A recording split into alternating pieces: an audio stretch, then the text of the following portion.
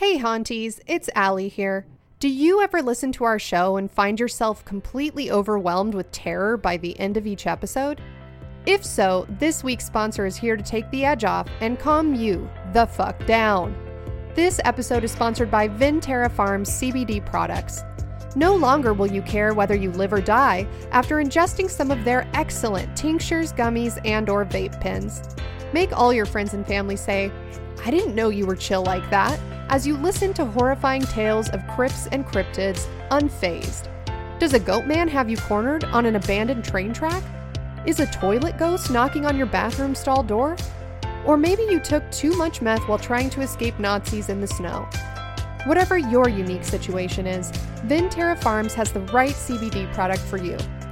De-haunt yourself immediately, not with sage, but with its cooler cousin, cannabis. For 15% off your entire purchase plus free shipping, head to VenterraFarmsCBD.com and type in promo code HAUNTED15 at checkout.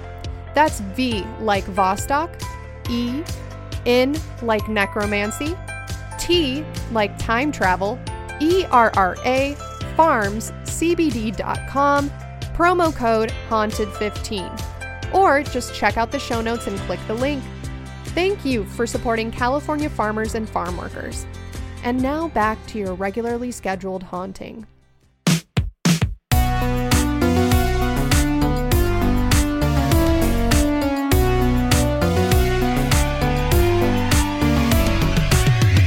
Welcome back to Let's Get Haunted with your hosts, Nat Strawn and Allie. Welcome back, guys, to episode 126, our final episode of spooky season. I can't believe it's already coming to an end. Me neither. And I can't believe this episode is already coming out because I feel like I've been researching it for such a long time. This is going to be a long one, guys. So I feel like an intro, if we end up having one, it's going to be short because we just really got to get into this story. But I promise it's worth it.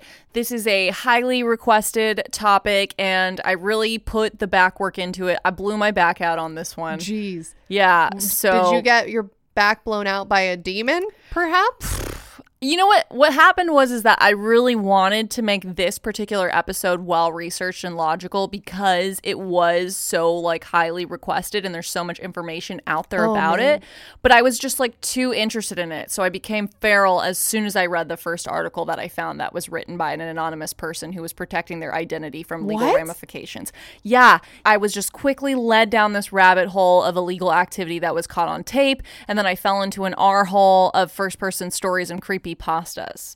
Well, what the fuck? Now you have me hooked. I'm ready to get spooked. You don't want to know what an R-hole is? No. Is it a Reddit hole? Yes. So you know how like a K-hole is when someone takes ketamine and then they leave their body and their spirit is supposed to be out exploring while their body is just this inanimate object? It's like that, but with content. Like you're just hunched over a computer for 8 hours, seemingly lifeless to the outside world, yet your mind on the inside is racing and you're completely immersed in Reddit content, unaware of the world passing you by. So I hope that I can take you all down the same R-hole. I love being down deep in an R-hole, so I'm ready to hear all about this. Let's get into our holes. Yeah. Paris. A city of romantic sights and sounds. Everywhere you look, twisting roads lead to beautiful churches like Notre Dame and iconic landmarks like Arc de Triomphe. These landmarks highlight the city's most recognizable, dreamy feature, Lutetian limestone, otherwise known as Paris limestone or Paris stone. But as above, so below. The mines where Paris limestone was excavated lay dormant below the streets of Paris for centuries. Beneath the glamour and glitz of Paris above lay a dirty secret. Paris is built on air.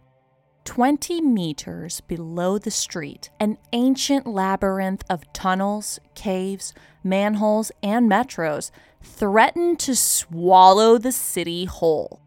A complex maze of passageways and rooms, most of which is unexplored and illegal to enter, winds over 200 miles in a Swiss cheese-like foundation on which the current fate of Paris rests.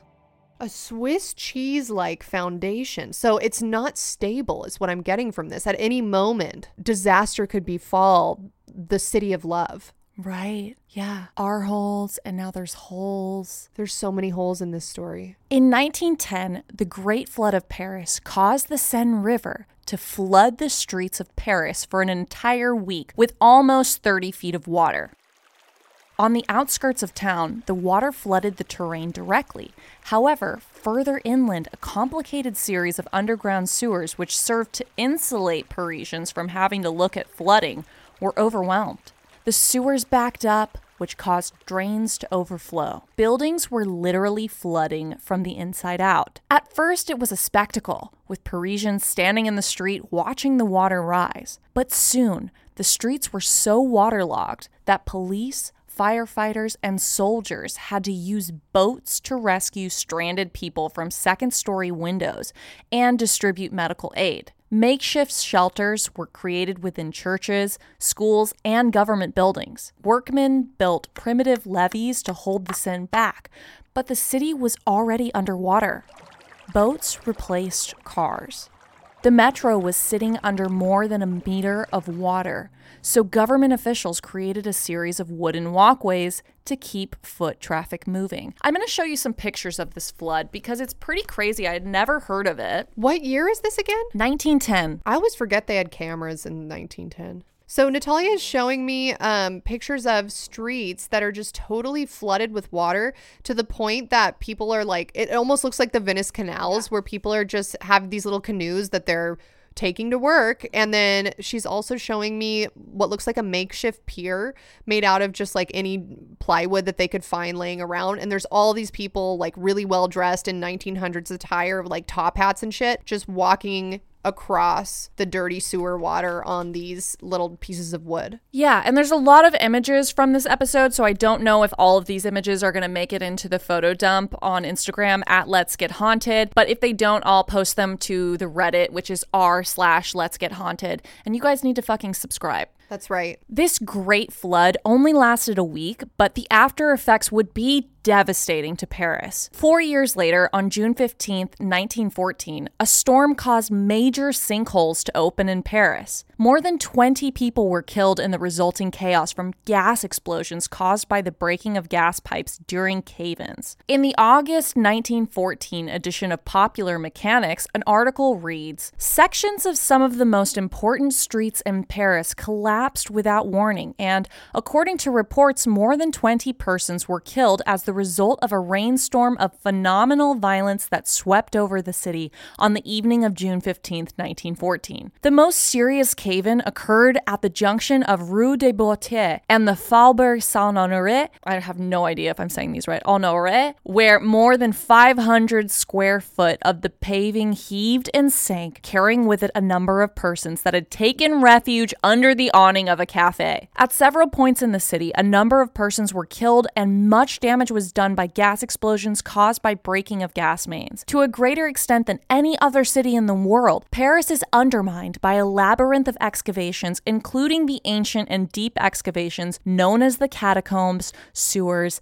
ancient and modern, and numerous subways. The June storm itself lasted but 3 hours. And then here is a postcard that shows some of these sinkholes opening. And in that article, they were saying it was flooding. There was this crazy storm happening. People were taking refuge under an awning at a cafe. You know, they were walking on the street. It started this crazy storm. And so they're just standing on this awning, trying not to get wet. And the fucking ground opens up beneath them, carries them away into this underground tunnel system that's flooded. And 20 of them died. That sounds like one of the worst possible ways to die, because how do you even conceptualize what's happening to you? You're just standing on solid ground one moment, and then the next moment you're underground swirling through a water river and sewage. Yeah, it's horrible. Yeah, and so this postcard is just showing like one of the main plazas, and there's just giant sinkholes opened in it. And people are just standing around looking in like, oh, where's that sinkhole? That sure does look like a sinkhole to me. Yeah, this seems pretty dangerous. Wow.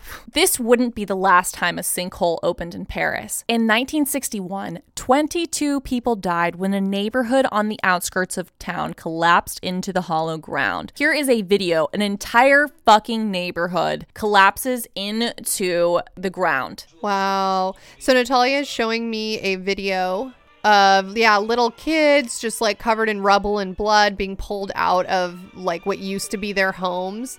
There's all these like construction workers that are, they're just pulling. Oh, there's a woman who's severely injured being pulled from the rubble. It looks like an earthquake, like just a tsunami or earthquake hit them. Yeah, it's just catastrophic. So what is this hollow ground, and why is there a city that's built on such an unstable network of drains? Yeah, that's what I was thinking. I was going to ask you, I'm like, why is there just air underneath this city? I've never heard about this in Paris, like there being a sinkhole problem, and there is a huge problem, and it's weird. I had never heard of any of that, but I guess they're super susceptible to it because in Roman times, in ancient times, when Paris was this Roman city that was called Lutetia, there were open air mines that were all throughout what's now modern France. And both peasant and nobles were able to just walk up to these open quarries and use this limestone to build their homes and build buildings. Eventually, some of these buildings, you might even know of some of them, such as the Pantheon, the Colosseum, even Notre Dame, those would be made from this Lutetian limestone that's underneath Paris. But as the city became larger and they needed more stone to build, they had to begin digging deeper into the ground, creating closed mines. So these tunnels just began to snake down underground. And,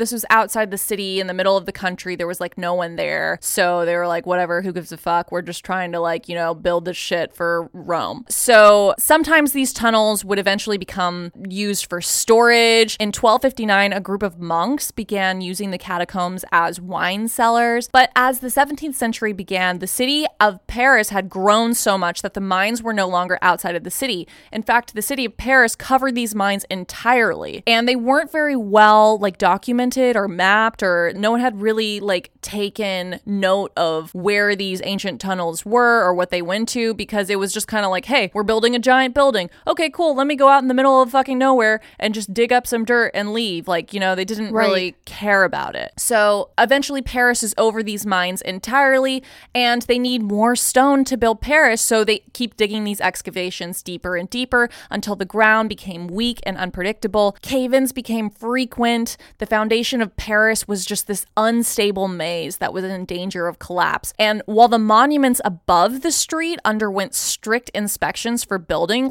you are not allowed to build buildings in Paris unless they have been approved. And when we think of Paris, we think of this beautiful white dreamy city. It's because it's made with that Lutetian limestone that's underneath the city. But underneath the city, there was no inspection going on at all. And it's really crazy because now in Paris, if you buy a home under Paris law, you not only own the ground above your home, what your home is on, but you also own the ground below your home. So if your home falls into a sinkhole, you're responsible for the repairs and the city's not liable. Interesting. So you really have to check that shit out if you're buying a place and it's priced really well. Make sure you check out the homeowner's insurance. I don't know. Stuff underneath it, or you just fucking get sucked into a sinkhole and die in your sleep. Who knows? Oh my God. Today, these unstable ancient tunnels are known as the catacombs, and they form one of Paris's most profitable attractions. Each year, over 500,000 people pay to climb down into the underbelly of the city and enter these tunnels. But why?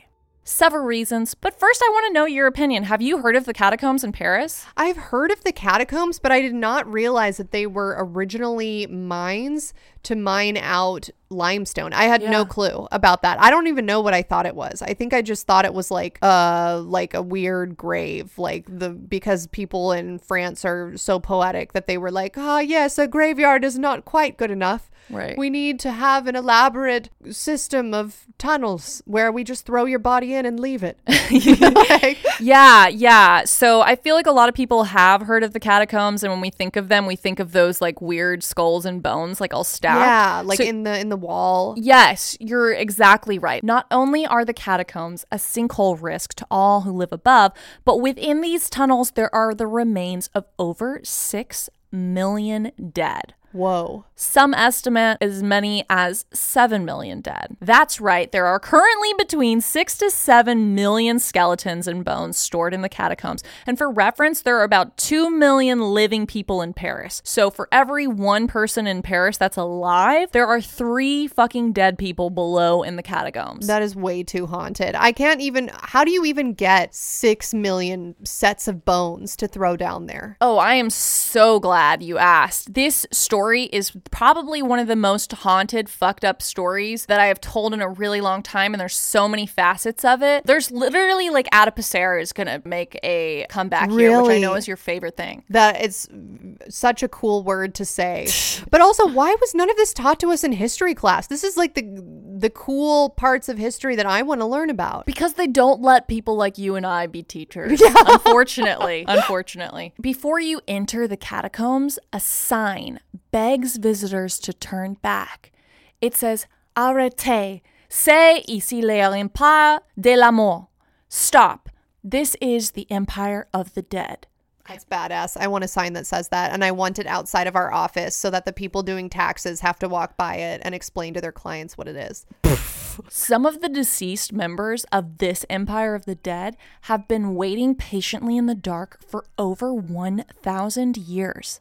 A grim mirror of the famous paintings that reside in the museums above, the Paris catacombs play host to a different kind of art, bone art. In a portion of the catacombs available for public viewing, bones are arranged into murals where decapitated skulls greet onlookers with macabre displays. Pillars of femurs and walls of humerus bones seem to hint at some twisted version of respect. These dark art installations are open to the public and even accessed by paid tour. There are poems and quotes etched into the walls.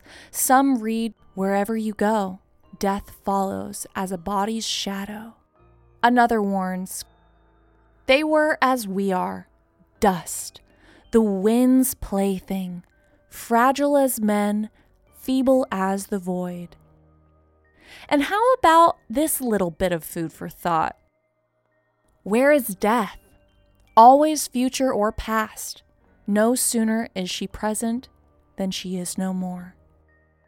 Who the fuck is coming up with these quotes to put in this creepy underground bone dungeon? These are the fucking questions that I had asked, and I was so hard to find fucking answers, and that is why I went down this R-hole. So I will get to it, but it gets worse. According to some sources, some of the bones are vandalized by graffiti from disrespectful visitors, some of whom even take some of the skulls home as souvenirs. What? Yeah. You can't do that. That's how you get cursed. Exactly. And they'll take like human teeth out of some of the skulls. They'll take jawbones. They just take shit home with them. I don't know why. That is they so just did this shit. Bones have been chiseled and carved into by tourists. Walls have been scribbled on. And in typical tourist fashions, photos in poor taste have also been taken. Here are some photos of these catacombs. So Natalia is showing me a series of photos that you can look at Let's Get Haunted on Instagram, or you can go to r/Let's Get Haunted to see anything that she doesn't fit into the photo dump. But it's literally a wall of skulls and bones. So literally just hundreds of thousands of humerus and femur bones just stacked up to the point that they form a wall. Then this next photo she's showing me looks like something straight out of Indiana Jones and also a nightmare. You walk in and there's just like a creepy looking bowl. If you go to church and you've ever seen a baptism, it looks like a baptism bowl. And then behind it, all lit up, are again thousands and thousands and thousands of bones. And then she's showing me the sign that says, "Stop. This is the Empire of the Dead" in French. And then underneath that, there's a haunted ass man just standing looking at walls made up of bones. It looks, it's a pillar. It looks like a layer cake where all of these leg bones are stacked at the bottom. Then they have a layer of skulls, then more leg bones, then a layer of skulls. Like it's called the barrel. It's called the barrel. Okay. Yeah. It looks like a fucking barrel to me. It looks like a cake or a barrel. If you're picturing something that's like, oh, maybe Paris just had a lot of people die at once, and so they threw shit down there. That's not what it looks like. It looks like things are like meticulously stacked on top of each other to form like solid objects. Right. Okay, I understand it, right? Like there's bones, people die, you need a place to put them.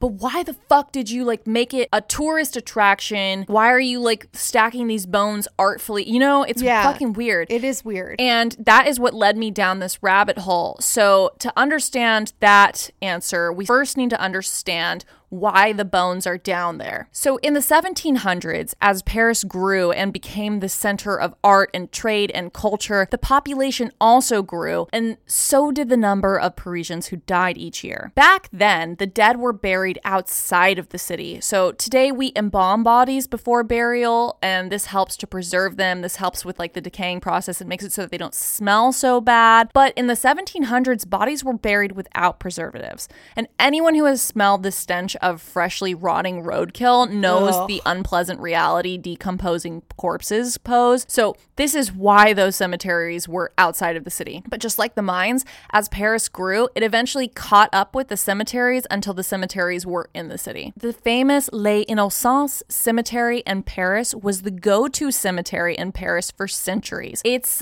translated as the Innocents, so I will call it that so that I don't have to keep butchering this beautiful language. Victims of the 1300s plagues were buried there, along with any unclaimed bodies from morgues and victims of accidents. So millions were buried there. And I didn't realize this, but like a long time ago, if you couldn't afford to buy yourself a funeral plot, or you couldn't afford to buy yourself a space after you die, or you were homeless, or you didn't have family, or you were like a prisoner of war, you had just died from a plague and no one knew who you were unclaimed, the church would take your body and bury it for you, because Christianity is all about these like underground burials, right? Interesting. That's nice. But the church is also profiting off of this business. It was really a way for the church to make money as well. So here is an image of Les Innocents Cemetery, and you can see it. It's just right in the center of the city. So Natalia is showing me a drawing showing a large church in the middle of a plaza, and people are burying dead people? The dead. Yep. In this plaza. There's also like a famous Easter egg in one of the Assassin's Creed games where they have this Les Innocents cemetery there, and I was trying to get a picture of it, but my computer like wouldn't let me, because I guess like Assassin's Creed is like... Oh, they don't let you screenshot in yeah,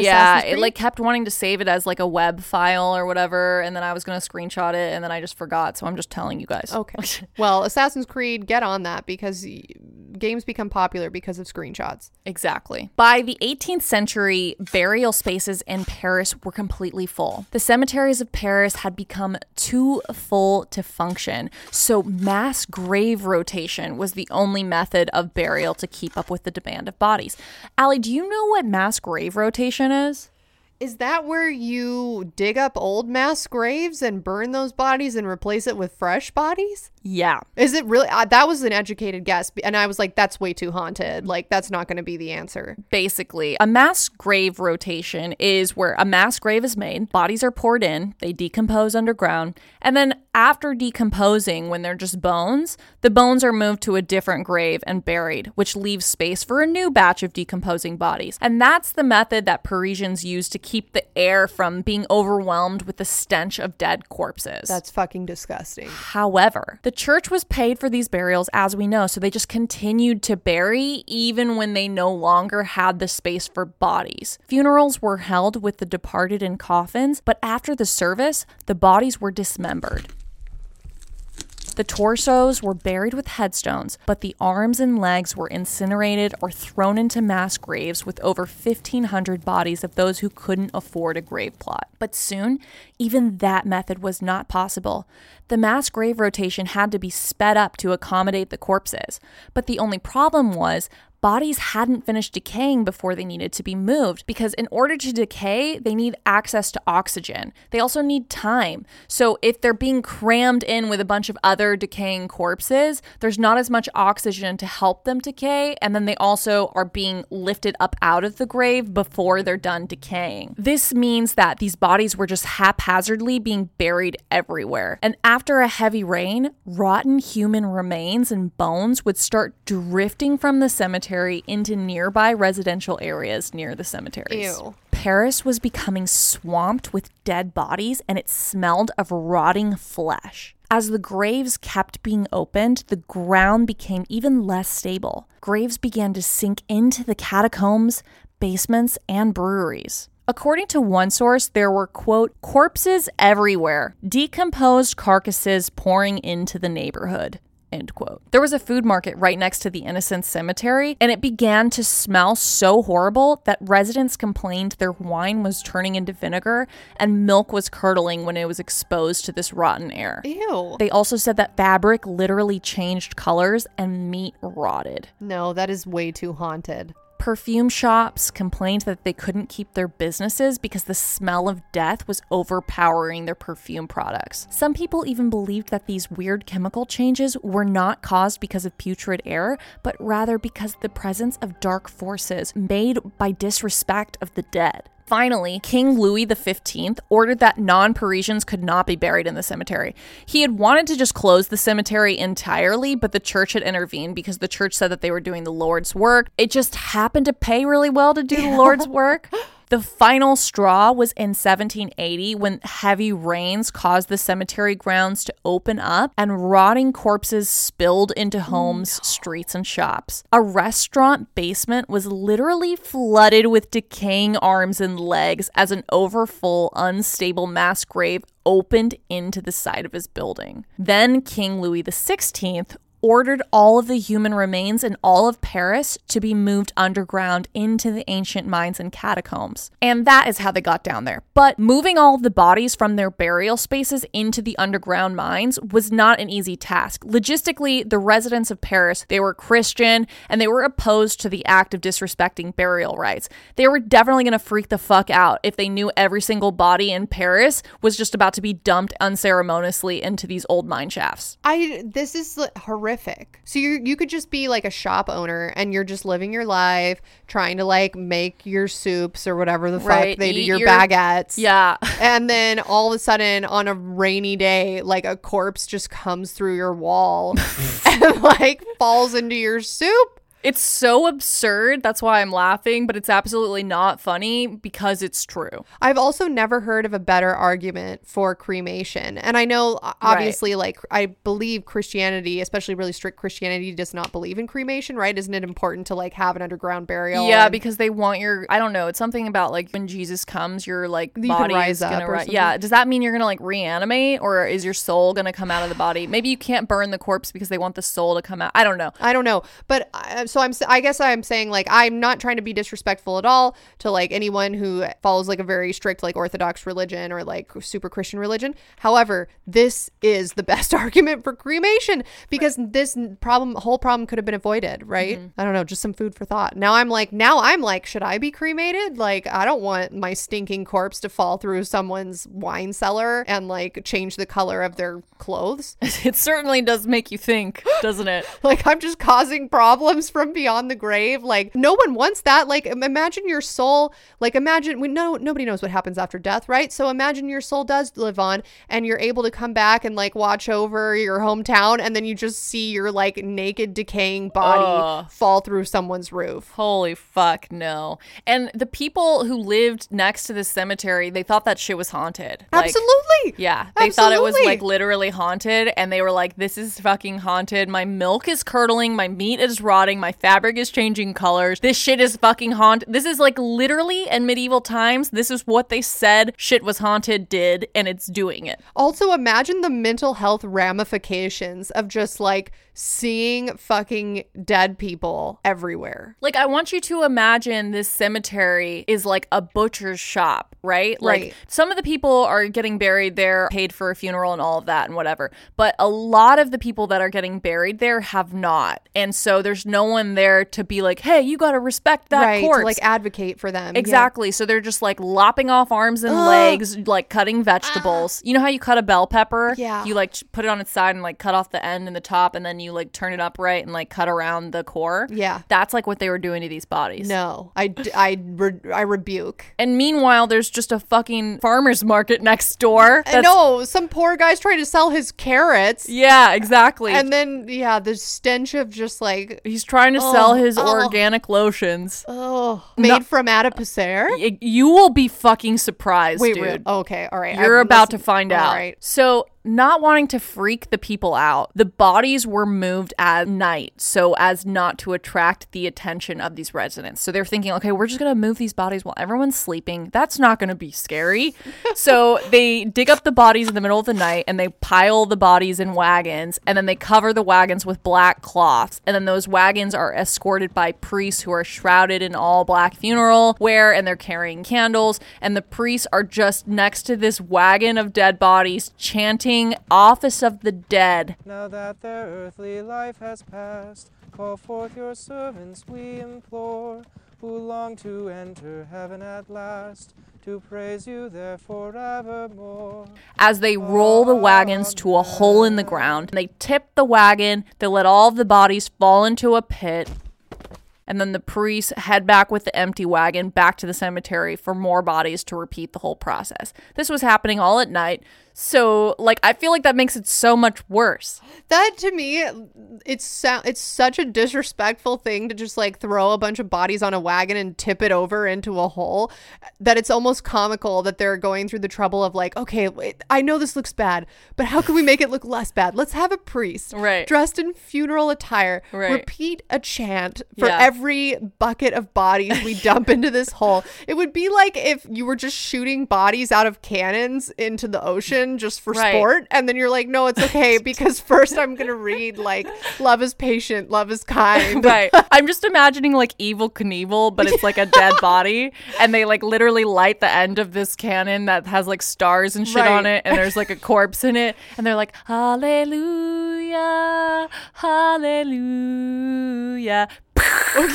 And the fireworks go off. Okay, wait. Can this be how, if I die that's how you prematurely, can someone shoot my body into the ocean? I want it to explode in midair too, though. I want like red mist like everywhere, and like I want to feed a whale. I will. Side note, remember there, okay, so in Joshua Tree, there's supposedly this grave of, I can't remember which like famous musician it was, but he died, and then like his buddies were super wasted, and they went and stole his body off of a plane when it landed. What? And they got a hearse. Look it up, it's true. They got a hearse. They stole their dead buddy's body. They took it to Joshua Tree, and they just got really drunk around it and like danced, and then like buried his body somewhere in Joshua Tree National Park, and like didn't tell anyone about it. That is, and he got in trouble. Graham Parson? Yes. That is, you guys, I'm Googling it right now because I can't believe that. I'm not going to read all of it because maybe you want to do an episode on that in the future, because that sounds like the scariest shit I've ever heard.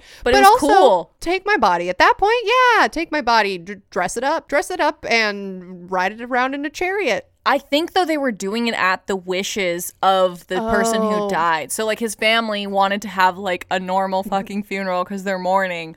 But his, like, two fucking ratchet friends he was in this band with, where they probably just, like, did ratchet stuff all the time, were like, no, he said he wanted us to, like, dress him up and, like, do this and get really drunk with him. And, like, that, we owe it to our buddy. So if you're telling me this is what you want. Shoot me out of a cannon. I want to be dressed as Elvis Presley. I don't know why. That's what's coming to mind, though. I want you to dress me up as Elvis Presley with, like, a wig and everything. Oh, my God. And then I want you to stuff my body into a cannon, wheel that cannon onto a pier, and then I want you to read the lyrics to All Star by Smash Mouth, and then I want you to shoot my body into the ocean. I love that we have this on recording, so when I am in jail, like, my lawyer can play this recording and be like, Your Honor, she had made a blood oath. Yeah, I'm saying I'm on the record right now. Please do that. So this whole process of moving these bodies that were already dead into the mine shafts only took like a couple of years,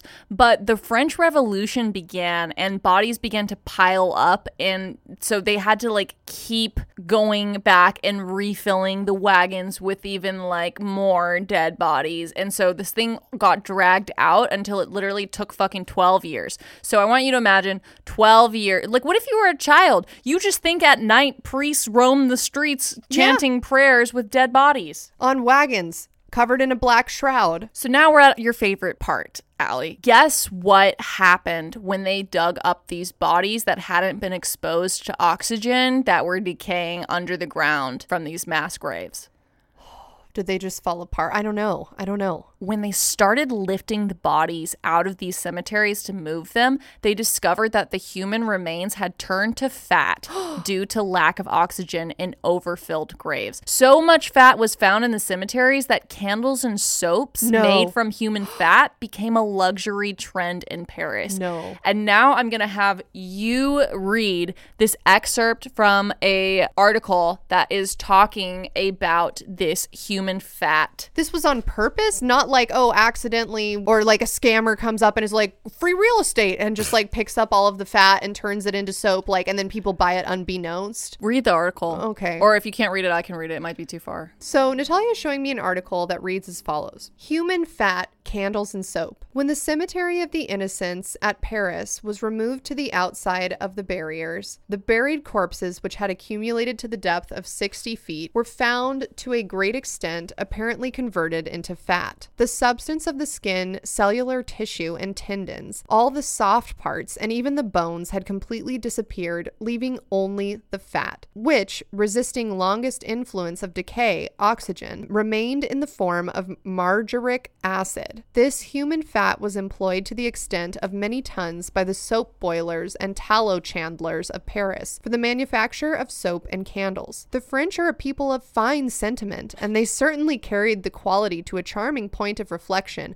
in receiving light from candles made out of the bodies of their fathers. We loathe the cannibal, but civilization has features which, if not rendered familiar, would be as repulsive as the practices of the savage. So they knew. They knew. And that was an article that was like literally came out during this time of this luxury human body fat candle trend. I love how they don't even try to not be haunted. They're just like, no, this is actually charming because now my dad is here watching over me in the form of a human fat candle as I bathe with a sponge. That is the way that you scar yourself for life. Like, you go up to your child and you're like, oh, grandpa's now a candle. And then, like, I would be afraid to light it. I'd be like, what the fuck? Is this literally my relative? Like, if I light it and it melts and it just disappears and now I've, like, lost my family.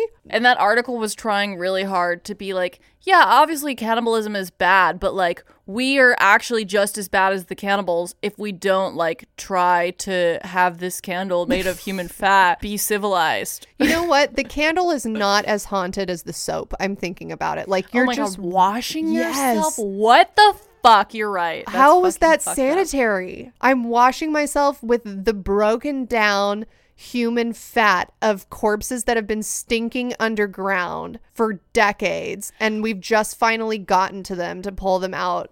Even if you don't use the soap to wash yourself, even if you're using the soap to like wash something else like dishes or whatever, exactly, still the same reasoning applies. It's so gross. On April 7th, 1786, the mines were consecrated by the Catholic Church, and they called it the Municipal Ossuary. Later, it would become known as the Catacombs. And the reason they did this consecration is because as the French Revolution took on and more dead bodies became piling up, this whole process became like a little bit more rushed. So at first, you know, during like the first few months when they were doing it, it was like, yeah, you know, put the black cloth over. Everyone's wearing the mourning stuff. We do the candles. We say the prayer. We empty these things. It's like all very respectful. But when you're on fucking year 12, it's just like put the bodies in the wagon. Yeah. Lord of the prayer. Hallelujah. Whatever. Yeah. Bodies are, you know what I mean? Yeah. And that's it. And so there was just like not really much respect, I would say, by the end of it. I mean, I can't think of a more haunted situation, I'm going to be honest. So that's how the skeletons got down there. But what I want to know, and what you want to know, and what hopefully the listeners want to know is, why the fuck are they like arranged in haunted art formations, right? Yes. So the reason behind that is pretty haunted as well. When Napoleon took power in France, he sought to leave his mark on the city. Napoleon believed that, quote, men are only great through the monuments that they leave behind, end quote. And he took that literally. Napoleon created a number of grandiose public work art pieces in his image, and that's where the term the Napoleon complex comes from. So at the time of Napoleon, Rome was considered the hottest city in Europe, and Rome had the system of catacombs that were open to tourists. So people would go to Rome, oh my god, Rome's so superior, wow, fuck, I wish Rome would fuck me, And then they go to the catacombs and they're like, wow, Rome has catacombs, and there's like haunted, like skeletons dressed as monks, and it's like super cool, and like I wrote a postcard about it, and I've been to Rome, yeah. You know, so Napoleon's like, well, fuck, I want people to think that about France, because that's where I'm ruling, and I want to be the city that people want to fuck. So he decides that France needs to have catacombs too. So Napoleon commissions this haunted ass bitch, his prefect of the Seine, Nicolas Frochot. I don't know how to say its name. It literally looks like Frochot. I'm sure it's not. And the inspector general of the mines, Louis Antoine Haricat de Thierry. I have no idea if that's how you say his name. It looks like Louis Etienne Haricat de Thierry. And those two bros turn the catacombs into something that people would want to see. And Napoleon's like, look, I don't know what you want to do with it, but just make it into something that people want to see, kind of like Rome. So those two guys bring the bones into the positions that they are in today. They wanted to design something to attract tourists, and they sure did. They brought other art pieces into the catacombs to help make the catacombs more interesting. At one point, there was a room showcasing all of the skeletons that had various deformities. So if it was like you died and you were like, you know, had like severe scoliosis, or you were a hunchback, they would like put you on the wall and be like, look at that. I don't know how to feel about that. I need to ruminate on that for the duration of this episode before I come to a conclusion. Right. Or like, say you were born with some sort of like birth defect where, I don't know, like your appendages were like much larger or much smaller. They would like take your skeleton and be like, wow, look, his arms are so short. Right. Or like conjoined twins. Yes. Or like somebody with an extra finger. Exactly. And they would just like made a museum out of you. There was also a room that displayed the types of minerals that were discovered during excavation, which was a lot less haunted, but it was almost like they tried to make it sort of like scientific, which is like gross. Neither of those rooms are still there today. There were even goldfish that were dropped into a pool down there that's called the Samaritan Fountain, and the fountain's still down there and it's still going, but the fish didn't survive. Apparently fish don't do well in like complete darkness underground. Who would have thought? There's stone carvings in the catacombs, including a miniature citadel that was created by this artist named Ducourier, and they're still in the catacombs. Apparently this guy died before his carvings were made known to the public, when the catacombs literally caved in on him. Some people say he's buried in the catacombs. Okay, so Natalia is showing me what looks like a model city carved into the wall. Is that correct? And the guy who built this died when the catacombs crashed in on his head while he was down there? So he had like a bunch of different carvings like this, because they're trying to make the catacombs like interesting, right? Yeah. So they're it's very interesting. Yeah, so they're like, bring in some fucking haunted artists. Okay, so they brought this haunted artist in, and then as it's like a few days before his creations are going to be open to the public, and like it literally, while he was working on one of them, the walls like caved in on him and he didn't survive. Cool story. Yeah, it's just a lot. It's a lot of opportunity for ghosts to just be living under Paris. Mm-hmm. And what happened to the Innocent Cemetery, where the ground was so full of corpses that the air turned wine into vinegar? Well, they threw concrete over the whole thing and they put a fountain on it, and now you can go visit it. Here is a picture of Les Innocents fountain. Wow. Okay, so Natalia is showing me a modern day photo of a rainy Parisian street, and then in the middle there's like a circular set of stairs going up to this like archway or like gazebo looking thing, and then in the middle there is a tiny fountain. I would have thought, maybe like a bigger monument, but to each their own. Yeah, well, it literally looks like a place people would get married. Like, Yeah, it's it so does. pretty. And so it's hard to remember that, like, wow, this was literally a cemetery that was so full because there were church clergy, like, exploiting the dead, that dead bodies flowed into some man's basement. It's so haunted. So I asked some people on Twitter if anyone had been down into the catacombs, and because the catacombs, a portion of it is legal to go down into and a portion of it is illegal to go down into it, most people don't want to talk about their like illegal experience. That makes sense. Yeah, but I did have a hauntie who told me about her public part of the catacombs experience. Her name is @FoxStare on Twitter. So I basically asked if anyone had been down into the catacombs, and she wrote, I went to the public part. It was fucking haunted as fuck though. As you may know, you have to walk like hundreds of flights of stairs down to where the catacombs are, which is already creepy as well. It felt like I walked for 20 minutes to get to the bottom of the city. It was during the day, and if you went down, it got dark and humid. It was a self-guided tour, and you had headphones on as you perused the catacombs. I felt so heavy because, dude, you're surrounded by thousands of people who lived centuries ago. There were closed off areas of the catacombs, and they're shut out by these creepy ass gates. And as you peered through the gates, there was nothing but darkness. I think the most haunted shit I learned while doing the tour was back in the 1700s, the royalty of Paris would go down there and party.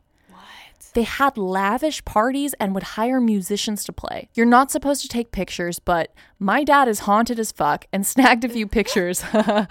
But yeah, it's really scary in my opinion. Just bones everywhere and bones surrounding your every move. I love how she's like, my dad's haunted as fuck, because I think that's really just like a funny way to describe your dad, because I feel like they are. Yeah, parents are inherently haunted. Yeah. One of the things people say about the catacombs is that it has this really strong smell. And it's also cold down there. It's 59 degrees down there. So some people think that the signs that are warning visitors, like, stop, this is the Empire of the Dead, they're actually warning them about the smell that was down there, because back in the day, they used to think like, oh, if the air smells bad, it like makes you sick. Oh, interesting. Remember? Yeah. So it's like, stop, this is the Empire of the Dead. People who have been down there said that the smell smells like a mixture of dirt, incense-fused, damp old stone churches, and multiple cemeteries, which is like, you know those like trendy candles that are like, oh, this smells like an afternoon in France or something. Swimsuit lycra and salt. Yeah, exactly. This one's a mixture of dirt, incense-fused, damp old stone churches, and multiple cemeteries. You know what? Sell me 10. The official legal entrance to the catacombs, like the one that they fucking named and designated, is literally called the Gates of Hell. Why? Barrière des Enfers, the Gates of Hell. I don't fucking know. That's what I'm saying is like, okay, so yes, I understand. You're dead people. There's too many in the cemetery, so put them in the mines. Great idea. But why the fuck do you have to like turn it into a haunted attraction? And yes, I understand. Napoleon, he wanted to leave a mark. But why that? Also, why not just call it like, oh, you are now entering the home, like the home of the ossuary, deceased, or the mausoleum. The mausoleum, yeah. The underground cemetery. Or simply the catacombs. Why do we have to say hell? The Memorial Cemetery 2001 or something, yeah, you know? In remembrance of those ancestors we lost. Just call it some weird, like, XXIVVV, you know? The caves of the soap people. December 17th, 1774, a mile-long hole opened along a street called Rue des Enfers, which is the street of hell. Like, the street is literally called the street of hell. Why the fuck would it be called that? Don't know. Why would people want to live there? Don't know. And then a mile-long hole opened along this street and made it fall into the fucking catacombs. No. So, like, all of this haunted shit has led to major rumors in Paris that the catacombs are host to a portal to hell. Have you heard of the portal to hell? I sure have. I know that there are supposed to be portals to hell located in different countries throughout the world. I know one of them is in Stoll, Kansas, because we covered that 2 years ago on Halloween. So are you telling me there's another portal to hell and this one is in the catacombs? Yeah, I think this is the best portal to hell story I've heard yet. So we heard about what it's like, and we've seen pictures of what it's like to go into the public part of the catacombs. But you might be wondering, well, what's behind those gates of those secret catacombs? Like, what's all that about? Yeah. And what about this portal to hell? Well, let me enlighten you. The 2 miles of curated catacombs represent a tiny fraction of the 200 miles closed off to the public. Whoa. 200? Yes. I don't know. Maybe I missed that earlier. Or maybe I heard that and I was like, that's not real. So you can walk through 2 out of 200 miles? Yes. So remember how I told you that these catacombs, like these mines, were not very well documented because they're like ancient. And then as they were building them, they just kept going deeper and deeper and just getting shit and like not really mapping it out. Yeah. So still, even to this day, we don't really know exactly how many more there are. And like new tunnels are being explored all the time. New stuff is being found. Stuff is caving in and changing all the time. Right. So we don't really know like what's there and what's not. But it's estimated that there's around 200 miles that are currently like found and mapped. Well, I guess I don't know what I expected out of 7 million bodies. I guess you would need 200 miles to accommodate that, right? Yeah, I mean, I am not a professor in like bone to mile ratio. Yeah. As if the bones in the catacombs aren't haunted enough, the catacombs are rumored to home several dark forces, both of this world and otherworldly. Curious adventurers called cataphiles wander through this uncharted maze, searching. But for what? Disembodied voices are rumored to lure people away from the light until they lose their way and join the Empire of the Dead. Ooh. Worst of all, what lies at the end of this labyrinth? Cataphiles dare speak of the legend, but what is whispered is that if you reach the end of the catacombs, you will find the gate to hell. I want you, Allie, to look at some of these tunnels that are closed off to the public. Here's some photos. Okay, so Natalia is showing me a series of photos that I assume were taken illegally. Like, I'm assuming these are not like curated by the French government. No. And it's literally just like dudes in street clothes with like spelunking like headlamps, and they're just crawling over these piles and piles of bones that are just thrown into like hallways. And the scariest part to me is like, so when you look at the like curated hallways and like areas that you can go into, those bones are like almost bleached white and like scrubbed clean to like look attractive and appealing. These ones look yellowy and It's like what you give your dog. Yes, it looks like like rawhide, like pig ears that you give your dog. Here's a video by Stalker on YouTube that says the interdicted catacombs of Paris illegal exploration. And it's a video. I've gone to a portion of it that shows you. Oh my God, they filmed it? Yeah. Love that. That's great. That's iconic. So I'm showing Allie a portion where they go through these crawl spaces to show like how small and haunted this shit gets. Oh, wow. Okay, so it looks like this is actually like probably kids in Paris like go into these areas because there's graffiti all over the place. You have to crawl through these like little tiny crawl spaces, but then you can enter a larger room that is like tagged up. Oh, wow. Here's a party happening down there. So now the guy filming has like reached an area, like a chamber where there's a bunch of people and they're playing music and it looks like they have drinks. There's more graffiti. Oh, there's like sculptures that people have brought down there. Yeah, so those are just like a little taste of like what these cataphiles are about. So they're kind of like adventure seekers. Like, as you can see, I feel like your average bitch doesn't want to go down into a muddy hole full of bones wearing a headlamp just because. You know what? I'm warming up to the idea. At the beginning of this episode, I was like, fuck that. It's fucking haunted. And then now I'm like, no, that's really cool because what if you are the person who opens the gate to hell? Yeah. Wow. Neil Armstrong was the guy that walked on the moon first. You could be the bitch that opens up the gate to hell and like steps inside and then immediately steps back. One small step for mankind, one giant leap to hell for man's eternity. For soap candles. Oh, right. Yeah. Exactly. Oh, yeah. That's what the shop would be called that sells the human fat soap candles. It's called like One Small Step. Yeah. So things you find in the catacombs. I'm going to give you a list. But first, I want to give a little disclaimer. So I feel like I have to mention some of the positive things that you find in the catacombs. Otherwise, the cataphiles are going to get angry because they're like get really annoyed with like people trying to make it seem haunted. Really? Because they're like, I'm not a fucking freak. Dude, Dude, yes, you are. And embrace it. That's good. Good for you. We all have our weird, freaky interests. And Talia and I will find ourselves at 3 a.m. scrolling through like r/watch people die or like r/morbid reality or r/crazy fucking videos where it's just like some person got run over by a tractor. Like sometimes why it do just I want to happens. see that shit? I don't. I But don't. Why do I want to see if it's as bad as I think it is? Right. And then feel relief knowing that it wasn't. Sometimes I don't even look at the video. I just read the comments because I'm Yeah. too afraid. And so Yeah. I'll just read how people have described it. But Yeah. anyway, that's neither here nor there. My point is just embrace it. You're a spooky bitch. Congratulations to all the cataphiles. There is art down there. There are parties down there. There are historic ruins down there. There are old breweries. There are new breweries. There are current mushroom farms. That's right. Yes, you can eat mushrooms that are grown in the catacombs. Don't know why you would do it. I don't think you know you're doing it. I think they just do it. No, I wouldn't do that. That's too much. There are old hospitals. There are giant carved miniature scale cities. There's old monasteries. There's people meditating and working on themselves, I'm sure. But that shit isn't haunted. So if you want to learn about that shit, listen to a different fucking podcast, okay? Yeah, like Rick Steves' Europe. Did you ever watch that? My dad used to, it was like on PBS. It was this guy named Rick Steves, and he'd be like, I'm here in the catacombs, and as you can see, the finest of wine is created here. And He never was just heard a of Rick haunted Steves? man named Rick Steves. Yeah, hold Two on. first names. All right, hold on. Here we go. Maybe. Hi, I'm Rick Steves, back with more of the best of Europe. This time, we're exploring the wonders of Paris. Oh my god, he's so cute. I know. His like little lisp is cute. Yeah, he's wow, I love him. He's adorable.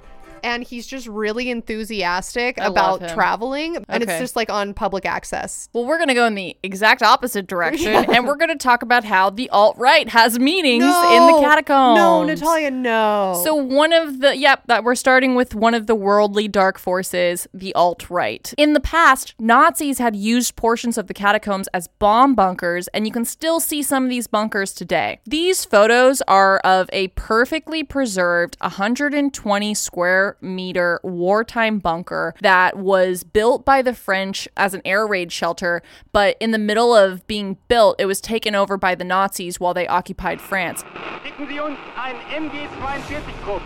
It can accommodate up to 70 people, and it even has a machinery room, a telephone station, a folding bed, oxygen cylinders for gas attacks. I'm gonna show you some pictures. How fucking haunted is this shit? Okay, so Natalia is showing me what you would picture like in a movie when you think It's of. literally like Call of Duty Zombies. Yeah. It's like exactly that.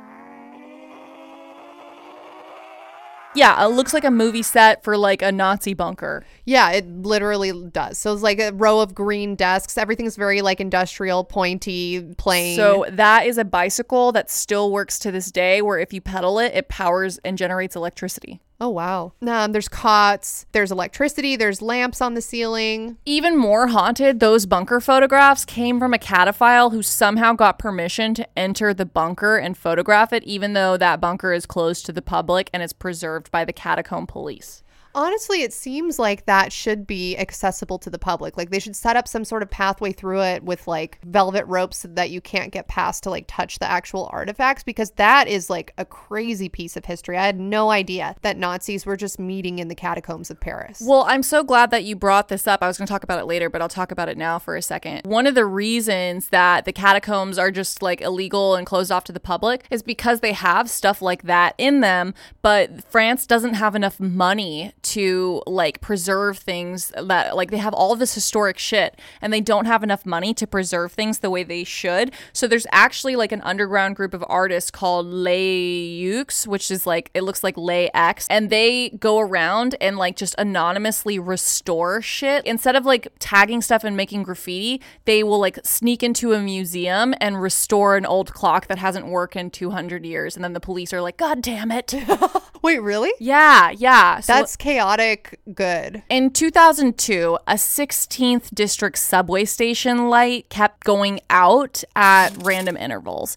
And everyone assumed that it was an electrical problem, so they brought in some mechanics, but the mechanics were like, no, actually this electricity is being routed somewhere else. You don't have an electricity problem. It's just someone's using this electricity. So in 2004, the police decide to investigate this electricity being routed somewhere else, and they start tracing the wires. And they're following this wire path, and the wires lead down into the catacombs. The wires led police to a sign that read, "Building site, no access." So the police proceed further into the catacombs, and then they encounter a professionally installed camera which begins recording the police who pass through. The police at this point are sensing something's not right. They're like, okay, this could be like terrorists. Like, what is this? Yeah, you know? That's creepy. So they keep going further into the tunnel, and then as they descend deeper, they start hearing the sounds of vicious dogs barking and echoing. And it turned out that there was a motion detector stereo that was playing a loop of guard dogs barking. And they realized, like, as they put their flashlights around, that they're just in this giant 400 square foot underground cinema that could fit 20 people. There's tons of video cameras that are like monitoring the whole space. There's a giant screen, a projector, chairs, multiple films ranging from 1950s classics to modern Hollywood blockbusters. There's a fully stocked bar and a dining room, a piano, multiple televisions, and speakers that are professionally installed with electricity, and 3 telephone lines. Wait, in the catacombs? Yes. So the police see all this and they're like, okay, clearly these squatters are like profiting off of stolen electricity from the city via the subway system. So they like have to shut it down. But the scale of this underground cinema is so large that they're going to have to come back with a whole team to evacuate everything. Right. But when they came back, everything was gone, and all they found was a note that said, "You'll never find us." What the fuck? This has also been translated as "do not search." Yeah, I like that. It's just like bandits stealing from the city. Right. So the cinema, it turns out, was run by Les UX, which I told you about, is the urban experiment. It's a literal underground French art movement that restores hidden and restricted portions of Paris that are historically significant, but they haven't been taken care of due to the lack of government funds. And those people are pretty psycho, but I also think that they're so chaotic that I like them. Yeah, I like them. They literally break into museums and they steal keys and maps. They find schedules of guards who are supposed to be working, and then they walk around the museum proving that they could steal shit if they wanted to. They make a report of all of their observations of like how the security is fucked and the guards aren't doing what they should be doing, and then they leave it with the police as if to say like, get your shit together because we could have robbed you.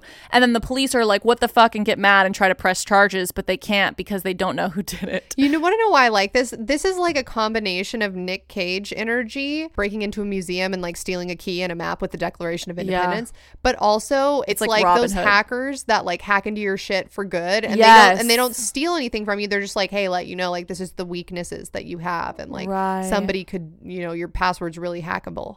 They also break into places and clean shit. Like I told you, they restored the old Pantheon clock without permission, and then they presented this working clock to the police, which hadn't been working for like decades, and the police were super embarrassed, so they pressed charges, but they eventually dropped the charges, and now the clock stopped working again because it needs to be wound and fixed. Now we're going to come to our next thing that you find in the catacombs: murderers, criminals, and fugitives. Obviously, it's illegal to go into the restricted part of the catacombs, so people who go there are criminals by definition. But there are also stories of sketch people who just wander the catacombs and like rob you or like assault you. This next one I wish was a hoax, but there are stories of people getting murdered in the catacombs. The story I'm about to tell you, trigger warning, there's children, and it's like literally a story of murder. So yeah, I mean, how much more trigger warning do you need? Yeah. In an 1845 article for the London Journal, the murder of 2 people in the catacombs is detailed. The story was that in 1825, Alexandre Fragonard was a very handsome but ill-mannered man. With his good looks and his charm, Alexandre won the heart of a wealthy widow who had a 3-year-old daughter with her deceased husband.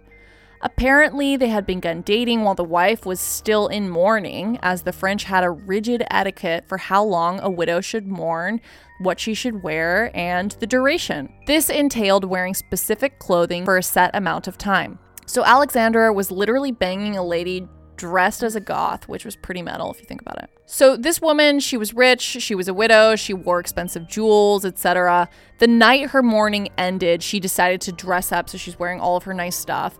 And her and her daughter want to go visit her boyfriend, Alexander, at work. Well, Alexander was a torchbearer for people who wanted to explore the catacombs, which was still legal until 1830. So the widow and her daughter went missing in the catacombs, and investigators discovered the widow and her daughter in the catacombs. The widow had been beaten to death with a wooden plank, and the child had been swung by her feet so her head was smashed into the rocks. Alexander was nowhere to be found until 6 months later, 190 miles away from Paris, a man dressed as a laborer was in a pub. A police officer asked the man for a light and noticed that there was a letter with the widow's name on it in the laborer's pocket. It was a letter from the widow to Alexander. This man was presumed to be Alexander, and he was taken back to Paris and beheaded. But no one knows why he had the letter in his pocket. So they could have just beheaded a random guy? Yeah, I was thinking, like, what if he just got framed? I don't know. Or just, like, found a letter on the ground and was like, oh, I'll read this later. I don't know. People do weird things. I could see myself doing that. And then they're like, oh, no judge or jury or trial or verification of your identity. We're just going to behead you. Well, yeah, I mean, maybe Alexander was trying to cover his trails, and so he, like, gave that guy that envelope and then, like, had it dressed on that. And he was like, hey, this is, like, money in it or something. Or can you mail this for me? That's true. And then he, like, alerted the police, and he was like, hey, I know where the murderer is. He's over here. Regardless, very haunted. Now we come to the fourth thing that you will find in the catacombs: lost people. What? This is the most terrifying and talked about thing that happens at the catacombs: getting lost. Despite angry Reddit fedora-wearing mods alleging that it doesn't happen as frequently as you would think, it does happen. People have been lost and died in the catacombs. Sometimes they're under the influence, or just excited and adventure a bit too far out, unaware of how much time has passed. But by the time they realize they're lost, they're miles away from an exit. Eventually, their light source goes out and they stumble around in complete, damp darkness for days, unable to find their way back out of the maze in the pitch black. Eventually, they'll fall into a well, hit their head on a low rock, or wander aimlessly until they starve to death, all in complete darkness. It's easy to get lost because some of the tunnels have plaques indicating the names of the roads above, but others do not. People who refer to handmade maps made by other cataphiles have the best shot of navigating these tunnels, but even these maps are not always accurate as the tunnels are constantly being sealed off or created. In the dark, it's easy to get hurt. Some passages are low or narrow. Some are so deep you can fall into them and break bones. Flooding can be up to your chin in tiny passages. Some spaces are entirely flooded and unable to pass. Telephone cables, pipes, and low-hanging rocks or jutting out stones can knock you unconscious or cause you to trip and fall. Cave-ins and collapses are rare, but they do happen. An exit or entry point can be sealed off while you're still inside. What? It's common to pass by dozens of sealed off exits as you wander through the catacombs, and new seals are created each year. Just to see how easy it is to get lost in the catacombs, look at this partial map to see how confusing this fucking tunnel system is. This is like gives me nightmares. No, it looks like, have you seen those videos that have been trending on Reddit where it's like somebody poured molten concrete or something into an anthill and then they excavated it and it's like way crazier and more intricate than you would think? That's what that looks like to me. Yeah, it's just like all of these circles connected together. And there's no rhyme or reason. There's no, like, you know, you think of like a plan for a city. It's like, oh, the streets run parallel and perpendicular to each other. And then in the squares where there's not a road, there's a house or a neighborhood or whatever. Like, no, this doesn't look like that. This just looks like the Winchester Mystery House. Yeah, you guys go check out these pictures at Let's Get Haunted on Instagram because it's fucking scary. In 1793, Philibert Aspard was the doorkeeper at a military hospital called Val de Grace during the French Revolution. One day, Philibert didn't show up for work. 11 years later, his body was found in the catacombs.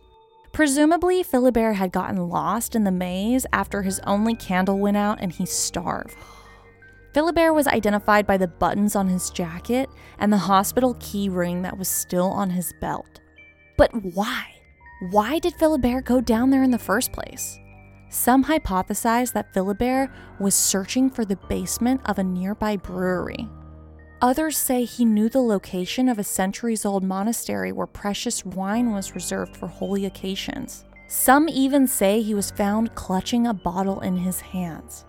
Whatever the case, he was only a few meters from an exit when they found his body. Oh, that sucks. Philibert is buried in the catacombs where he was found. Unlike the others in the catacombs, Philibert has a personal marker. It translates to, quote, "In the memory of Philibert Aspar, lost in this excavation of November 3rd, 1793, found 11 years later and buried at the same place on April 30th, 1804. That is so scary to think that you could just go down there and nobody finds you for 11 years. Right. Like, that really tells you how intricate it is, because you think it would be easy. You'd be like, oh, here, like, let's follow the smell of the decomposing body, or like, oh, let's like, clearly it's the one body in the middle of the hallway that's like fully dressed and like has a key. But instead it just is so intricate and hard to access, and 200 miles that like it took 11 years. It's crazy. Well, some people who believe there are more nefarious people who are down in the catacombs think that perhaps his body was placed next to this exit. I don't know. There's like lots of theories. But one of the things that we touched on was like how some of the exits will get sealed. Well, because the catacombs are illegal, right? You're not supposed to be fucking around down there. Right. So authorities don't have the whole thing mapped. They don't have the time or the money to do it. So they don't really know where all of the entries and exits that are being used illegally are. They have some of the keys to like the official, unofficial entrances, but you know, this is like an ancient system. You can like tunnel down through your basement and get access to it. Right. That's true. It's a good point. A lot of the cataphiles are using these exits and entries that are just like not known by anyone. So when officials find out someone's using this like unofficial entrance into the illegal part of the catacombs, they'll seal it off. That makes sense. So like you could be down there wandering around, and if the timing just lines up just right and somebody reports, oh, there's an entrance over here, to the police, and they come in, they could just seal it up while you're still in there. And now the only way that you know how to get into that section of the catacombs is no longer accessible. Yeah, that's scary as fuck. That's very claustrophobic. In 2016, 2 teenage boys who were 16 and 17 were rescued and treated for hypothermia after being lost in the catacombs for 3 days. Tracking dogs helped find the teens during what was a 4-hour-long rescue mission. It's unclear who alerted the police that the teens were missing, and the teenagers refused to talk about any of their experience. Is it that they were trying to avoid legal punishments for them or their friends, or were they too scared to talk about their experience? This brings me to the next thing you find in the catacombs: cataphiles. We've talked briefly about how cataphiles are the names given to people who explore the catacombs, but what is interesting about these people is that they're very secretive because exploring the catacombs is illegal. The fine for exploring is only like €60 or something, so it's not that big of a deal. Mainly people are down there smoking weed, which is also illegal, and they're partying, according to sources that I've read. So cataphiles are like made up of artists, cavers, ravers, urban explorers, and they sort of just make the catacombs into their own underground playground where they can like smoke weed, which is illegal, and like just kind of chill. I mean, that sounds cool. On Halloween each year, they have this party called Cata Halloween. 300 to 400 people gather in a room in the catacombs for Cata Halloween. They have battery-operated sound machines to play dance music, and there's flashlights, there's headlamps, and candles that are lighting up the room. It's supposed to be like a big rave, which to me sounds fucking so terrifying, because I feel like if it caved in and there was that many people, it would just be horrible. But whatever. Well, it sounds really fucking cool if you ignore the possibility of a cave-in. And this episode is coming out just a couple days before Halloween. So if any cataphiles are listening to this, or any people are traveling to France during the holidays and they want to attend this rave, we would love to see videos and pictures, and we can keep you anonymous if you don't want the police to arrest you. Yes, that's true. So they also have cataphiles who go underwater, and they call themselves plongeurs, or diver in French. I'm going to show you a video of a French plongeur, but I have to warn you, I don't know if this is like the diver's words that have been translated and it's just played in English, or it's like this weird fucking poem added for dramatic effect. But there's this like really haunted guy saying haunted shit. I'm just going to show it to you because it's very haunted. Okay, Natalia is showing me another very claustrophobia-inducing video. There's just a scuba diver. Resignedly beneath the sky, the melancholy waters lie. So blend the turrets and shadows there that all seem pendulous in air, while from a proud tower in the town, death looks gigantically down. Their open fanes and gaping graves yawn level with the luminous waves, but not the riches there that lie in each idol's diamond eye, not the gaily jeweled dead tempt the waters from their bed, for no ripples curl, alas, along that wilderness of glass. No swellings tell that winds may be upon some far-off happier sea. No heavings hint that winds have been on seas less hideously serene. But lo, a stir is in the air, a wave. There is a movement there, as if the towers had thrust aside in slightly sinking the dull tide, as if their tops had feebly given a void within the filmy heaven.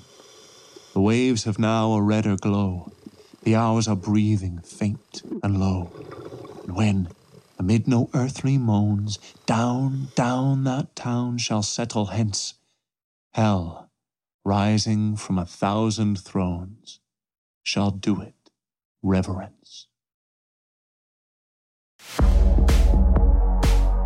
This is what I think of that video. I think somebody did this for their college film class and they were like, this will be really deep if I like put this poem I wrote over this footage of a cataphile spelunking through the catacombs. Now, the actual footage of the diver is really fucking crazy to me. Like, Right. because he's in an entirely water-filled chamber and it like cuts between, I'm sure Natalia will post this to either Reddit or Instagram, but it just cuts between like a drawing of, so you can see like kind of where he is on the map and then what he's actually seeing.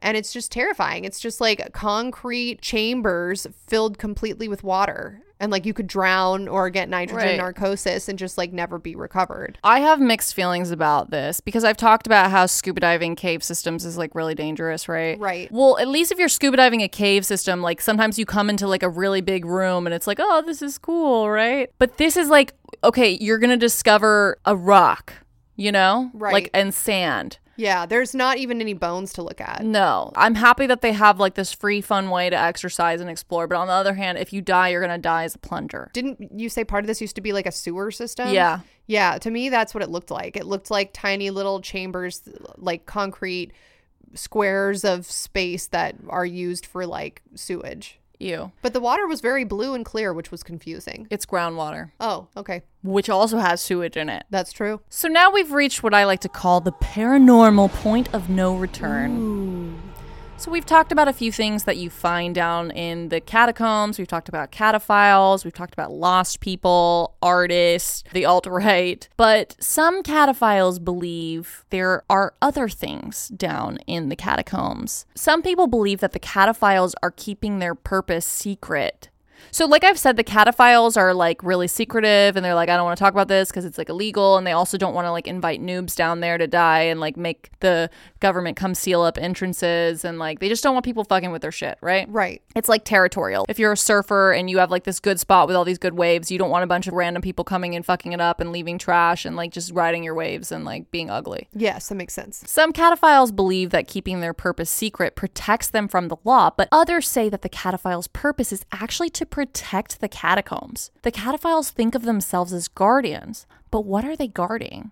Or who are they guarding? Who are the cataphiles?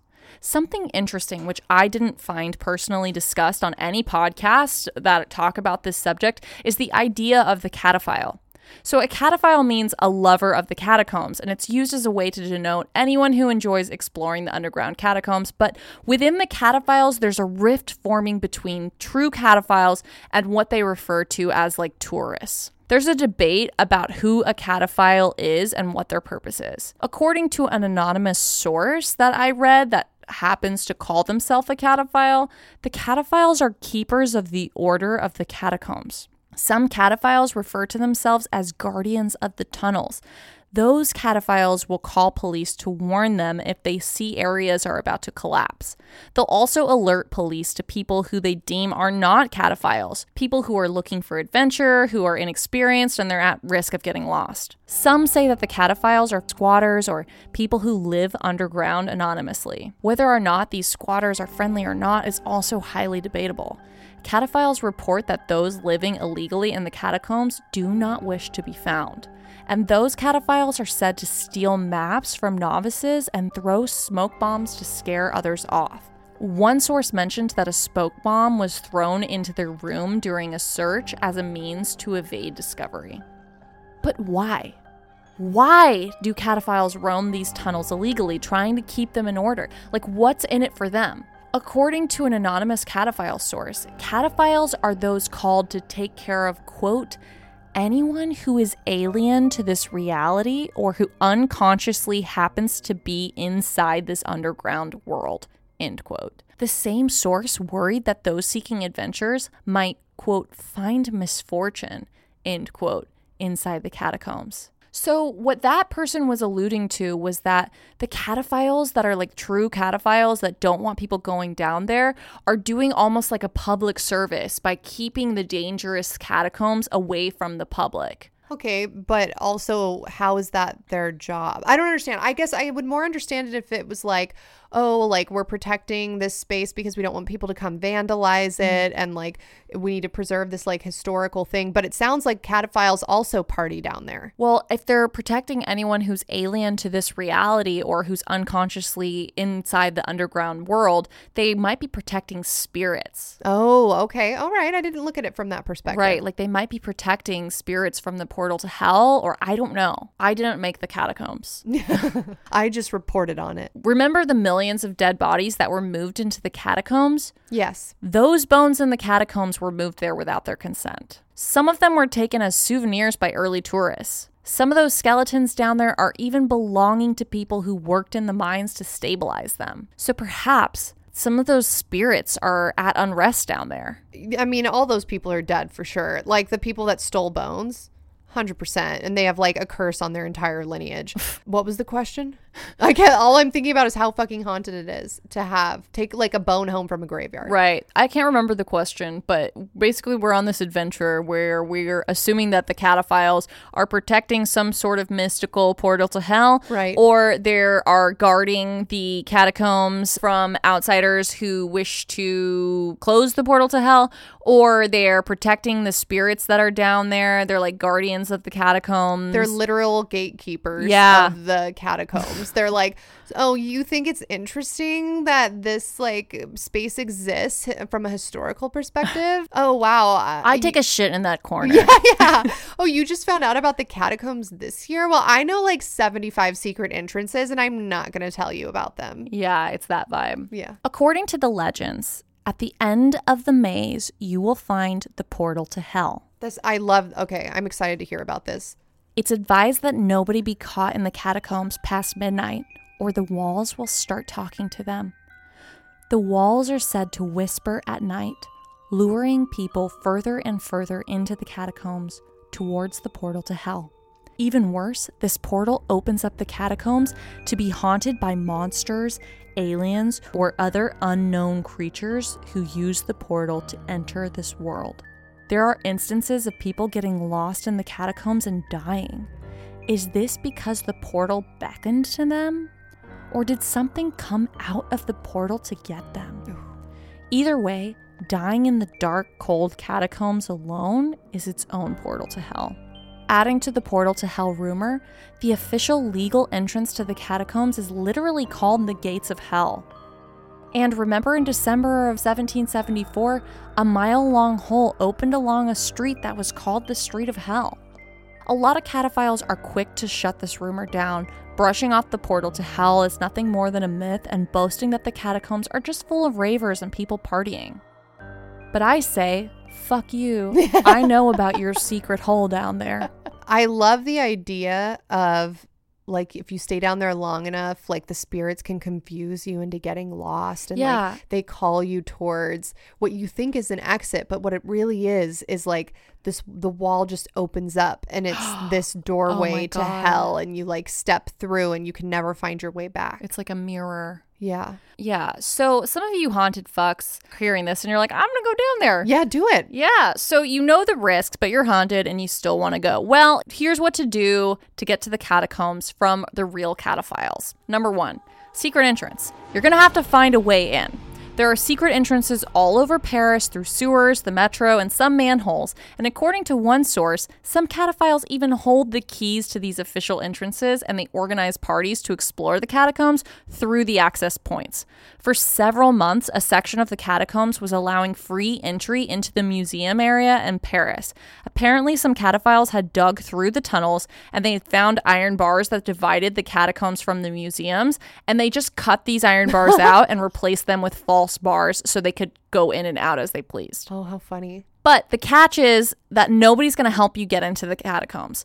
I went to r/Paris catacombs, and one of the rules is that there's no sharing maps or entrances, and people warn that anyone who offers to guide you down there is probably just going to rob you. Like, they're going to be like, give me 200 euro, I'll take you there, and then you're going to show up, they're going to take your 200 euro and like hit you. I don't know. Like lead you down into the catacombs and be like, I'm leaving you here unless you give me 200 more euro to guide you back out. And one guy said that he had gone down there with someone who was like a guide that didn't rob him, and the guide was basically like, oh, the rules are don't take pictures, don't look like a tourist. If you don't speak French, don't talk out loud, don't let people know that you're not one of them. And if people are smoking weed and they offer it to you, don't smoke it. And he was like, why? Are they gonna like rob you or like hurt you? And he was like, no, but just don't smoke their weed. And I was like, that's weird. I guess, well, I mean, if you're super high and paranoid, maybe you like can get lost easier if you're like a tourist versus a regular. Oh yeah, maybe the guide was just like, I don't want to deal with like a high fucking douchebag again. Right. In the comments on r/Paris catacombs, people suggested that in order to get in, you just have to study YouTube videos and triangulate common landmarks and basically just figure it the fuck out. I guess it's like a rite of passage for cataphiles. If you care enough to figure it out how to get in on your own, you earn your place of respect in the catacombs. So they say if you show up with a map from Google or you just look like a noob who's going to get lost and die, that the cataphiles are going to steal your map and force you to leave. Okay. According to one person who wrote in a thread on Quora, which I will have linked in the show notes as one of my sources, quote, every person or group has its own secret access. If you stumble upon some hardcore cataphiles, they might take your map or break your torchlight, so you have no choice but to come with them as they take you to the nearest exit. The reason for this is that people who get hurt or people who have no idea what they're doing force the police to come and close down entrances so that the cataphiles have to find or make new ones, which is a hassle. To avoid looking like a tourist, there's some basic etiquette. I'm not here to tell you everything, but asking for names or how people get in is not rude, it's just improper.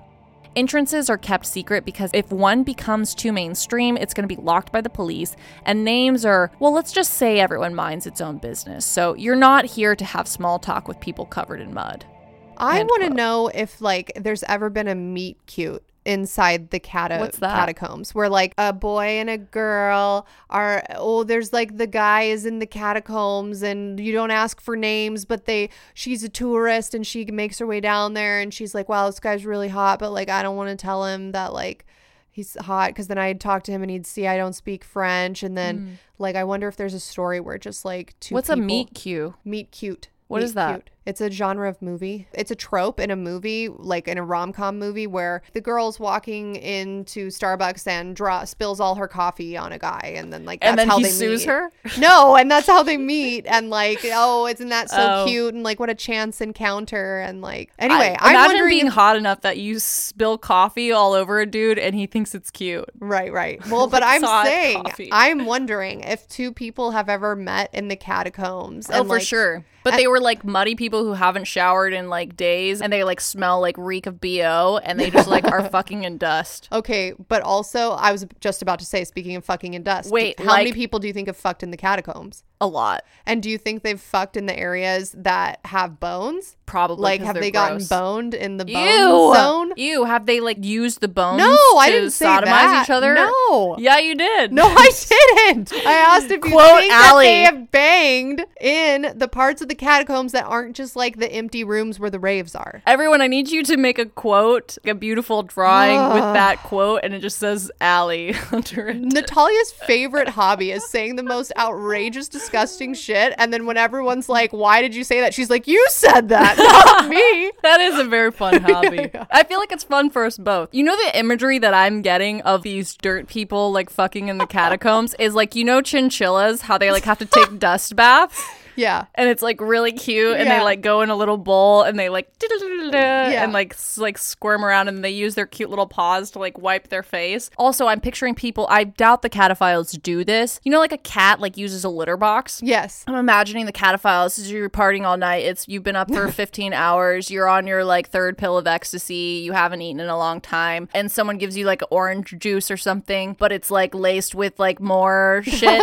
I don't know, and it gives you like explosive diarrhea. But you're a cataphile, so you're like, oh fuck, can't leave this place, but I also don't want to shit in here because it's bad. So they go like find like a corner, and they like use their foot to like dig a little hole like cats dig in the litter box, and then they like crouch over it and shit, and then they like push dirt over it and like scurry away back to the This party. is the most elaborate scenario I've ever heard.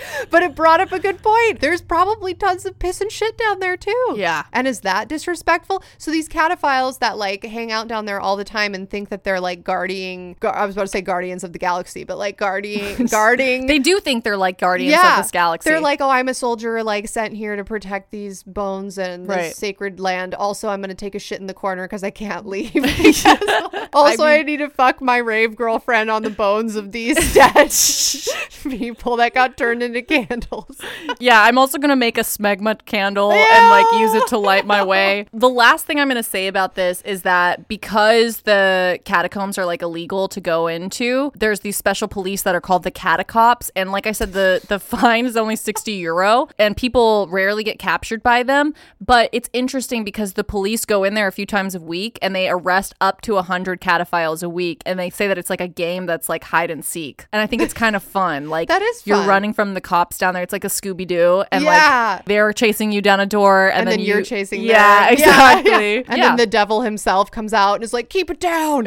Right. So that's my story of the I catacombs. love that. Thank you so much for sharing that. I'm now realizing this happens a lot to me with these episodes where like you'll be like, oh, I'm going to talk about this topic. And I'm like, oh, I think I know about that. And then throughout the course of the episode, I'm like, no, I actually didn't know anything about that. Right. And I feel like that's what it was for this episode. So I want to recap because I feel like this is really haunted. Paris, it's built on these underground mines. So the actual city of Paris is in danger of falling into holes, and sinkholes open often. So that's like a real actual danger. Yeah. And then we find out that these mines are actually full of bones because the cemeteries of Paris were so overfilled with bones from these fucking gross ass burial processes of just like burying an arm for like a few weeks and then digging it up and like moving it and putting a new arm there, that literally millions of bodies were just spilling out into people's basements. And so they filled up all this shit, and there was like these haunted priests like chanting this office prayer, whatever the fuck it was called, Office of the Dead. That's scary. That's scary. Yeah. And then they just dumped those bones down there. And then also Napoleon was like, I want to be like Rome. And he decided to have people arrange a Six Flags made of dead bodies down there. Numerous people died doing that because cave-ins, et cetera, et cetera. And then there's cataphiles down there who are pretentious assholes, which is kind of scary, but there also could be like protecting you from actual Who danger. knows? Maybe that's their curse to bear, is that people perceive them as pretentious and they're like, wow, this is like really difficult for me because I'm not an asshole.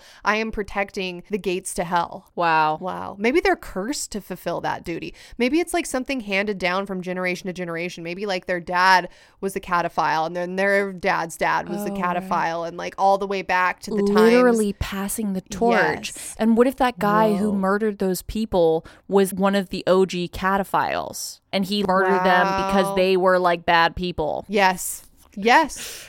Who knows? I'm saying it now. I know. There is a video that people always talk about when they talk about the catacombs. I am just going to say I think it's super lame. I think it's a hoax, so I didn't even bring it up, but I don't want people to be like, oh, have you heard about this video? You didn't even mention it. You guys, I've fucking seen the video. If you believe that shit is real, you're a fucking idiot. Wait, what video?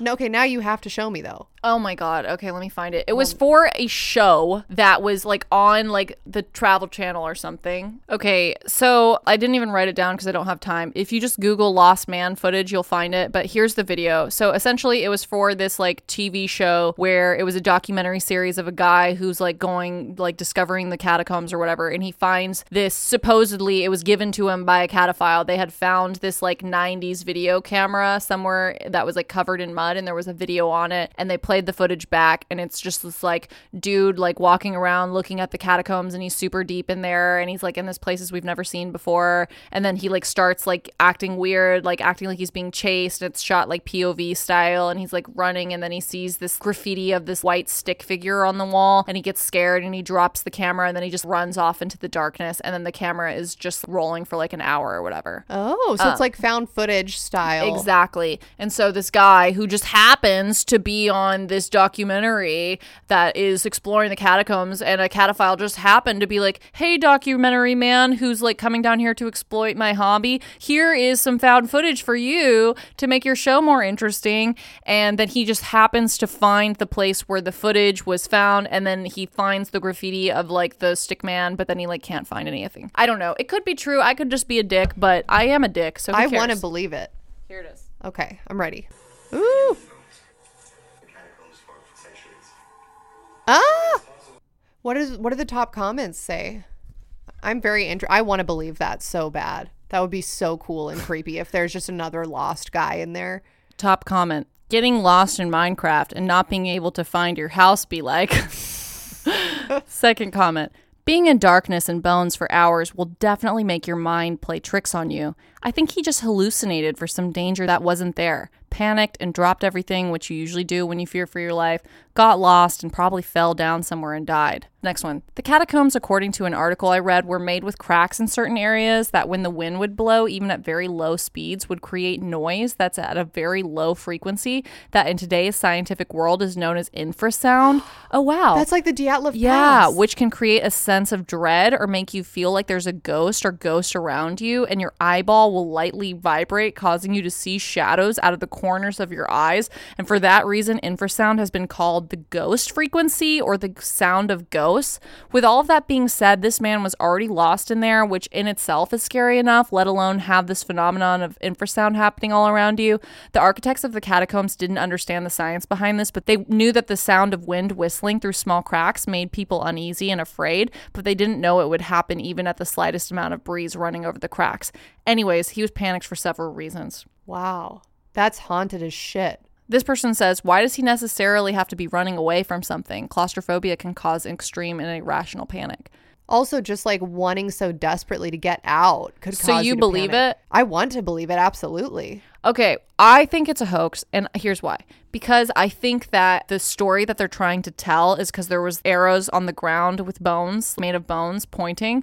The story that they were trying to tell with this is the conclusion that they wanted people to come to is that there is a monster down there that's eating people. I believe it. Yeah, and the arrows are pointing towards the monster, and that's why he's like picking up skulls and stuff like that, because he's like looking at the victims of this like monster or whatever. I'm envisioning And that in my white mind, graffiti thing is the monster. That white graffiti thing reminded me of my favorite movie ever, Pan's Labyrinth, where there's the white monster with the eyes in its hands. Oh yeah, fuck that guy. That's what it looks like to me, like the graffiti. For people who are listening and wanting to envision it, it looks like that white monster from Pan's Labyrinth. I'm putting all the pieces together, right? Like, yeah. Here I am in front of my bulletin board. Here's a picture of the white monster from Pan's Labyrinth. Now I'm taking a string of red yarn and I am connecting it to Entrance to Hell. Yeah. Connecting that to the found footage, connecting that to the infrasound, connecting that to the weird pretentious cataphiles that are guarding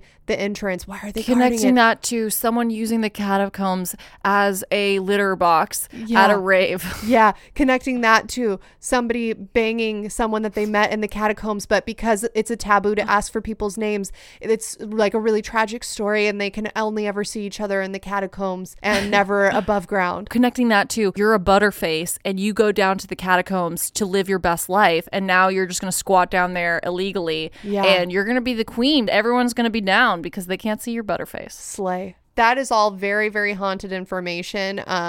I want to believe that found footage. If anyone has more information, write in letsgethauntedpod@gmail.com. If you have explored the catacombs, like the illegal areas, if you've had a weird experience down there, if you've heard some other urban legend that we don't know about, write it in an email. Letsgethauntedpod@gmail.com. We read listener stories every 5 episodes, and this is very intriguing to me. Yeah.